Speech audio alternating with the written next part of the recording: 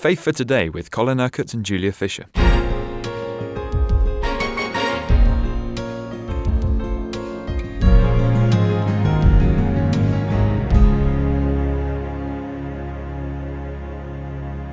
Well, Colin, what have you got to say about Psalm 107? It's a wonderful psalm. I thought you might say that.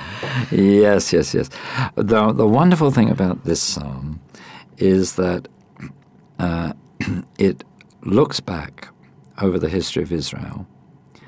And we were talking yesterday about the faithfulness of God. Well, this really demonstrates the faithfulness of God, this psalm, because it talks about how Israel constantly went away from God and disobeyed the Lord, and yet as soon as they cried out to him to deliver them out of their trouble, the Lord, in his wonderful faithfulness to his covenant people, he forgave them and restored them. So actually we're going to read quite a bit of this because I think the psalm speaks for itself. Give thanks to the Lord, for he is good. His love endures forever. Let the redeemed of the Lord say this, those he redeemed from the hand of the foe, those he gathered from the lands, from east and west, from north and south. Some wandered in desert wastelands, finding no way to a city where they could settle. They were hungry and thirsty, and their lives ebbed away. Then they cried out to the Lord in their trouble. He delivered them from their distress. He led them by a straight way to a city where they could settle. Let them give thanks to the Lord for his unfailing love and his wonderful deeds for men. For he satisfies the thirsty and fills the hungry with good things. Some sat in darkness and the deepest gloom, prisoners suffering in iron chains, for they had rebelled against the words of God and despised the counsel of the Most High. So he subjected them to bitter labor. They stumbled, and there was no one to help. Then they cried out to the Lord in their trouble. He saved them from their distress. He brought them out of darkness and the deepest gloom, and broke away their chains. Let them give thanks to the Lord for his unfailing love and his wonderful deeds for men. For he breaks down gates of bronze and cuts through bars of iron. Some became fools through their rebellious ways, and suffered affliction because of their iniquities. They loathed all food and drew near the gates of death. Then they cried out to the Lord in their trouble. He saved them from their distress. He sent forth his word and healed them. He rescued them from the grave. Let them give thanks to the Lord for his unfailing love and his wonderful deeds for men. Let them sacrifice thank offerings and tell of his works with songs of joy. So you see, there is this kind of cycle in the psalm, and it continues in the same vein, whereby it speaks of the greatness of God and then the desperate plight of the people. But when they cried out to the Lord, he saved them from their desperate plight. He forgave them. He restored them. He healed them. I love verse 20. He sent forth his word and healed them. And to me, that speaks of Jesus. You know, Jesus came as the Word of God, and he healed people. He sent forth his word, and he healed them. And the way he healed was often by just speaking to them. Get up and walk, be open. The blind eyes were open, deaf ears were open, and so on. And that's like God sending forth his word and healing them. And when I was working through my healing issues last year, I used that scripture a lot. Lord, thank you that you have sent forth your word and healed me. I wasn't saying, Lord, send forth your word and healed me. I believed he'd done it, you see. And that's the thing about faith. Faith is not in the future. Faith is right now, here in the present. It's what God is doing now because of what he has already accomplished through Jesus. So I was saying, thank you, Lord, you have sent forth your word and healed me. And I'm sure there's a lot of people listening that are going to pray that after this talk. It also tells us a lot about the patience of God, doesn't it? Yes, he's long-suffering, isn't he, in the way that he deals with it, just as well, because, it's as well that his mercies are new every morning, because I think every morning we need his mercies. But I read this psalm quite often, really, because to me it is such a wonderful, wonderful testimony of the faithfulness, of the mercy, of the loving kindness of God, how he constantly does restore us, even though there's absolutely nothing in what we've done that would lead God to think that we deserve that. So it's a psalm of great, great blessing. If we go on to the next psalm, Psalm 108, I'm sorry sometimes that we can't dwell more on these psalms, but we're already spending weeks and weeks going through them.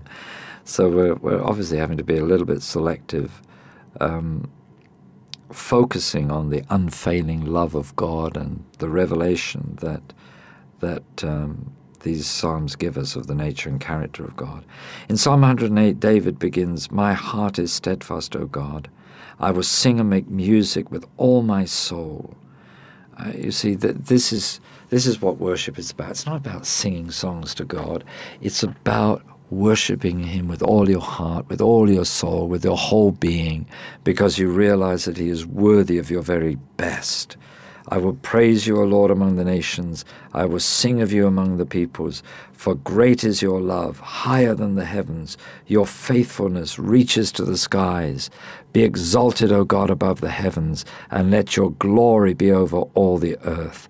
Save us and help us with your right hand, that those you love may be delivered.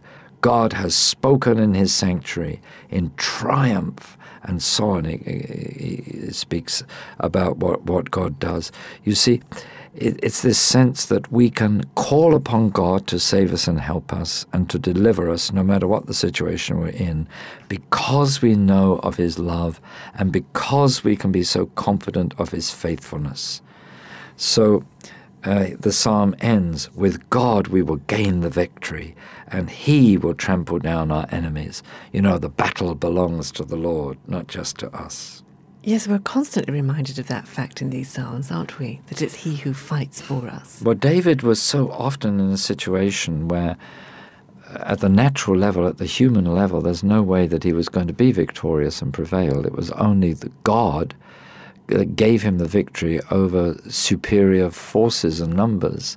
And he was so confident and conscious of the great faithfulness of God in fulfilling his covenant promises to David. Psalm 109, this is a little bit of a difficult psalm, I think, for most of us. Now, I didn't call this a wonderful psalm, did I? I said it was a difficult psalm. I noticed that. Okay. Begins okay. "O God, whom I praise, do not remain silent." But then it talks about the wicked and the deceitful. And it's a useful psalm because it actually helps us to understand what is going on in the lives of those who really are evil people, in those who sin and grieve the Lord, who turn against him, who really are under sentence of judgment rather than under the delivering promises of God. And we can only be thankful that God doesn't deal with us as we deserve, but he deals with us according to the mercy of Jesus. He deals with us according to what Jesus deserves. But, it's as if in the middle of all the judgment that is going on around us in the world, we still can call out to God, like in verse 26 of Psalm 109, "Help me, O Lord my God, save me in accordance with your love. Let them know that it is your hand, that you, O Lord, have done it. They may curse, but you will bless. When they attack, they will be put to shame, but your servant will rejoice. My accusers will be clothed with disgrace and wrapped in shame as in a cloak. But with my mouth I will greatly extol the Lord. In the great throng I will praise him. For he stands at the right hand of the needy one to save his life from those who condemn him. So really the message of the psalm is, well, it doesn't matter all these evil things that give way, that are done against us. It doesn't really matter what is going on around us in the world. Our confidence can be in God. Our confidence can be in his faithfulness. And also David, again, he didn't take things into his own hands. He trusted God to sort out his difficulties for him. Do you think that that's something that we really need to take note of a little bit more? Yeah, but this is all a matter of relationship, Julia, isn't it? You see, if you know the Lord is not a last resort. He's the first one you turn to. And there are some people that try everything else, and then when all else fails, they'll turn to God.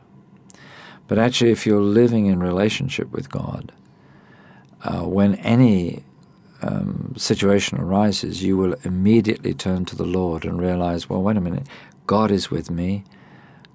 He is in me. He knows. He understands. I don't have to explain to him what is happening. He knows without me having to do that.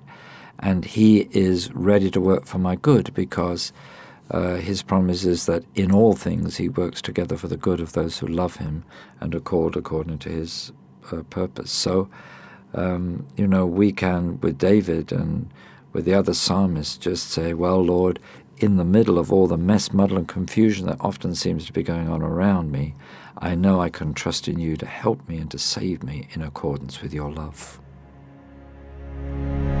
You've been listening to Faith for Today, presented by Julia Fisher. This program is sponsored by Kingdom Faith. For further information, visit our website, kingdomfaith.com.